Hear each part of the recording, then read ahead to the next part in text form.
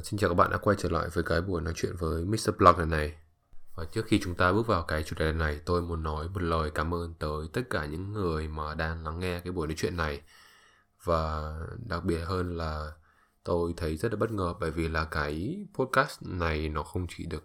nghe ở chính cái đất nước Việt Nam mà còn được các bạn người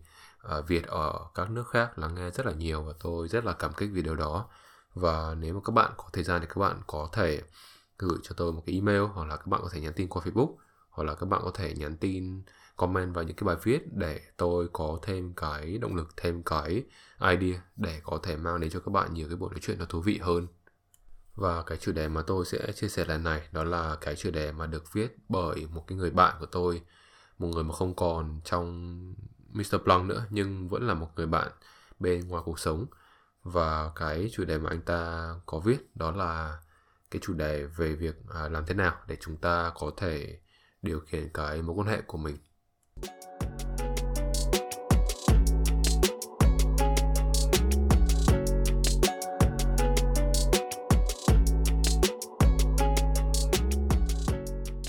Thì như các bạn có thể biết thì một mối quan hệ nó có thể là một mối quan hệ qua đêm, hoặc là một mối quan hệ friend benefit, hoặc là một mối quan hệ lâu dài. Thì chúng ta có nhiều cái kiểu quan hệ khác nhau, chúng ta có nhiều cái danh hiệu khác nhau cho những cái mối quan hệ. Thì cái việc đầu tiên mà chúng ta muốn biết đó là chúng ta cần phải nhận biết rằng là mình muốn gì từ cái mối quan hệ này. Mình muốn là cô ấy trở thành người bạn gái, hay là mình muốn cô ấy là một cái người mà đi bên cạnh mình trong một khoảng thời gian ngắn thôi, hay là mình muốn người ta chỉ bên cạnh mình đêm nay thôi. Thì nó có nhiều những cái nhu cầu, và khi chúng ta xác định được cái nhu cầu của mình rồi thì chúng ta sẽ có được cái hành xử nó như ý. Một cái ví dụ đơn giản mà tôi hay đưa ra cho những cái người học sinh của mình đó là khi mà bạn xác định là mình chỉ vui vẻ với nhau trong một thời gian ngắn thôi ấy, thì một cái thứ quan trọng đó là chúng ta tránh đề cập tới những cái thứ về tương lai. Chúng ta tránh đề cập về câu chuyện là ngày mai chúng ta sẽ làm gì. Chúng ta tránh đề cập tới cái câu chuyện là về gia đình, về anh chị em, về những người bạn. Bởi vì là nếu mà chúng ta chỉ xác định đi với nhau trong thời gian ngắn ấy, thì những cái thứ như vậy nó không có quan trọng. Nó khiến mọi thứ nó trở nên phức tạp hóa hơn. Và để giữ cho những cái ái tình nó lãng mạn, để giữ cho cái buổi nói chuyện, cái buổi lên giường hay là cái buổi hẹn hò nó tràn đầy cái tính thơ mộng ấy, thì chúng ta nên chỉ giới hạn, chúng ta chỉ nên gói ghém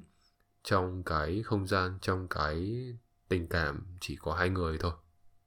Và cái ý thứ hai mà anh bạn tôi có đưa ra trong cái bài viết ấy, đó là cái việc là chúng ta phải luôn luôn làm chủ trong mọi quyết định. Cái này nó rất là quan trọng, bởi vì là nếu mà mình là một người đàn ông ấy, mình không có khả năng tự đưa ra cái quyết định của mình và tự có trách nhiệm với cái hành động này ấy, thì nó nói nhiều thứ về con người anh ta. Nó nói rằng là anh ta không phải là người tự tin. Nó nói rằng là anh ta không phải là người biết mình muốn gì. Nó nói rất nhiều thứ mà nó không vui vẻ, nó không tích cực một chút nào. Thế nên là khi mà chúng ta đã xác định chúng ta đi với một cô gái như thế này, chúng ta qua đêm với nhau hay chúng ta là bạn gái bạn trai với nhau, thì cái việc đầu tiên chúng ta cần làm là chúng ta cần phải trở nên có trách nhiệm hơn trong cái quyết định của mình. Chúng ta muốn gì chúng ta nói ra, chúng ta muốn đi đâu chúng ta nói ra, chúng ta muốn plan mọi thứ như thế nào chúng ta phải nói ra, và chúng ta phải có sự chia sẻ với nhau. Và nếu mà cô ấy không có khả năng đó, hoặc là cô ấy không muốn ấy, thì bạn nên assume, bạn nên cho rằng là đấy là cái trách nhiệm của mình, và đừng ngại ngần trong việc take cái trách nhiệm đó. Khi mà nói tới cái chủ đề này, tôi hay nhớ tới những cái ví dụ, đó là kiểu ngày xưa ấy, mà khi chúng ta đi chơi bạn gái hoặc đi chơi nhóm bạn ấy, thì chúng ta hay có những cái câu cửa miệng như là kiểu em thích ăn gì, em thích ăn ở đâu, hoặc là em thích món gì không, hoặc là em thích xem phim gì. Thì cái việc mà chúng ta quan tâm đến cái mong muốn của người khác ấy, đấy là một điều tốt. Nhưng mà tôi nghĩ rằng là để tạo ấn tượng ấy, để mà khiến cho người ta cảm thấy có cái cảm xúc mạnh mẽ khi đi bên cạnh mình ấy,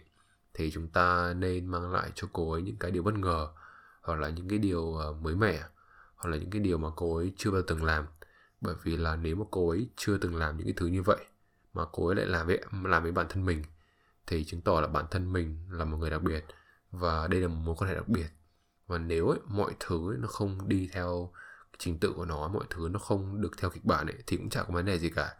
Chúng ta đi với nhau, chúng ta đến với nhau bởi những cái cảm xúc mạnh, bởi những cái ái tình, bởi những cái kỷ niệm. Và những cái thứ như vậy nó sẽ đi theo cô ấy rất là lâu. Cái thứ ba mà anh bạn tôi có đưa ra trong cái bài viết này đó là chúng ta nên gạch bỏ cái sự ngôn tình. Thì tôi nghĩ rằng là đấy là một cái nhận xét rất là đúng thôi, bởi vì là khi mà chúng ta còn bé, chúng ta được cha mẹ, đặc biệt là những người mẹ, họ dạy chúng ta cách chúng ta phải lãng mạn, chúng ta phải nói lời ngọt ngào như cách chúng ta nói chuyện với mẹ hoặc là nói chuyện với chị. Chúng ta phải quan tâm, chúng ta phải làm nhiều thứ tùm lum hết lên. Nói chung là không có gì sai cả. Nhưng mà nó khiến cho mình trở thành một cái người trai ngoan, khiến cho mình trở thành một người an toàn, khiến cho mình trở thành một cái người mà dễ bị đoán trước, khiến cho mình trở thành một người nhạt nhẽo, khiến cho mình trở thành một người mà chỉ biết theo kịch bản thôi và không có sự sáng tạo, không có sự đổi mới, không có sự thú vị. Thế nên là những cái gì nó nằm ngoài kịch bản đó ấy, thì nó đều hứng thú, đều có sự mới mẻ cho cái người phụ nữ. Thế nên là nếu mà chúng ta sống thực tế hơn ấy, chúng ta nhìn cuộc sống theo cách mình nhìn ấy, hoặc là theo cách thế giới nó vận hành thay vì là cách mà chúng ta được một người chỉ dạy, thì nó tạo cho mình nhiều những cái thứ góc cạnh, nó tạo cho mình nhiều cái cá tính riêng, nó tạo cho mình nhiều những cái kỷ niệm cảm xúc mà chỉ bản thân mình mới mang lại cho người ta thôi. Và những cái thứ như vậy nó gắn kết nhau tốt hơn. Chúng ta đến với nhau ấy, bằng những cái kỷ niệm, bằng những cái ngoài những cái thứ đẹp đẽ ra ấy, chúng ta đến với nhau bằng những cái thứ nó đau tim hơn nữa. Chúng ta đến với nhau bằng những cái nhiều cảm xúc nữa. Chúng ta đến với nhau bằng không chỉ qua cái sự cười nói, qua những cái sự vui vẻ, mà chúng ta đến với nhau bằng những cái câu chuyện, bằng những cái thất bại, bằng những cái mối tình nó dang dở. Thế nên là những cái thứ như vậy nó khiến mình trở nên con người rất là nhiều. Và phụ nữ ấy, họ luôn luôn hứng thú với con người, chứ họ không hứng thú quá nhiều trong cái việc là đi xe gì hoặc là mình có bao nhiêu tiền. Những cái thứ vật chất đó ấy, nó không quan trọng bằng những thứ thuộc về con người. Và một trong những ý tiếp theo mà anh bạn tôi có đưa ra đó là cái việc là chúng ta phải biết kết hợp giữa việc là chúng ta đưa ra phần thưởng hay là chúng ta đưa hình phạt. Thì cái nghĩa đen của nó nghe nó hơi nặng nề, nhưng mà cái vấn đề mấu chốt ở đây đó là chúng ta phải biết dành cái sự quan tâm đúng lúc, và chúng ta phải biết tiết chế, hạn chế cái sự quan tâm khi mà cô ấy không có làm theo những cái thứ mà bạn mong muốn. Thì cái này nó không chỉ nói tới cái việc là chúng ta thưởng hay chúng ta phạt đâu, mà nó nói tới một cái vấn đề nó sâu sắc hơn, đó là cái vấn đề chúng ta có cái giới hạn cho bản thân hay không. Tức là khi mà chúng ta đi một con gái ấy, thì cái việc hai người đi với nhau một thời gian, mọi thứ nó dần trở nên quen thuộc, mọi thứ nó dần dần trở nên dễ dãi. Và khi mà mọi thứ nó dễ dãi rồi thì cô ấy nó như một đứa trẻ thôi, cô ấy sẽ bớt đi cái phần khắt khe cho cái mối quan hệ.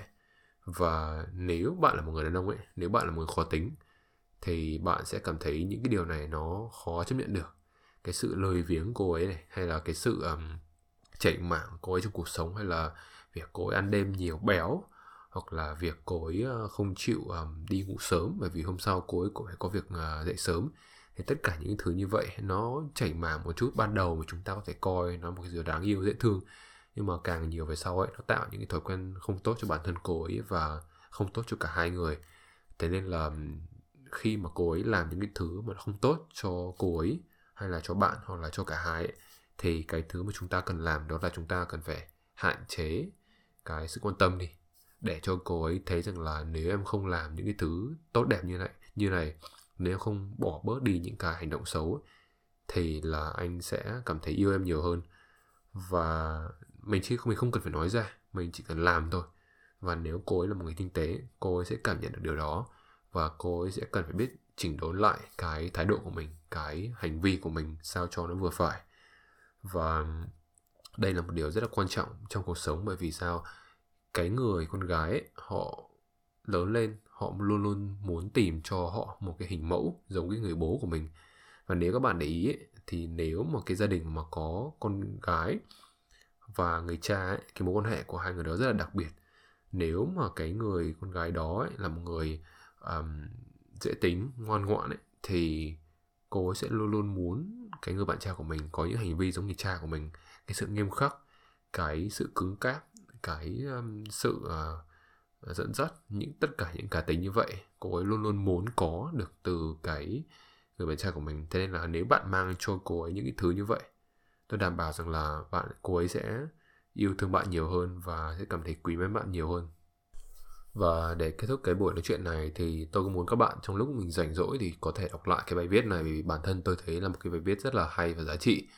Và bên cạnh đó, nếu có những cái đoạn nào mà bạn chưa hiểu, hoặc là những cái vấn đề nào mà các bạn cần tôi giải thích thêm, thì có thể comment vào cái bài viết đó để tôi có thể thêm cái sự động viên, cái động lực để giúp các bạn giải quyết được nhiều những cái câu hỏi. Và bên cạnh đó, các bạn có thể thử áp dụng những cái ý như vậy trong cái cuộc sống của mình, xem là cái hiệu quả đến đâu. Và nếu nó chưa hiệu quả thì chúng ta có thể ngồi lại, chúng ta có thể chia sẻ và nói chuyện với nhau thêm.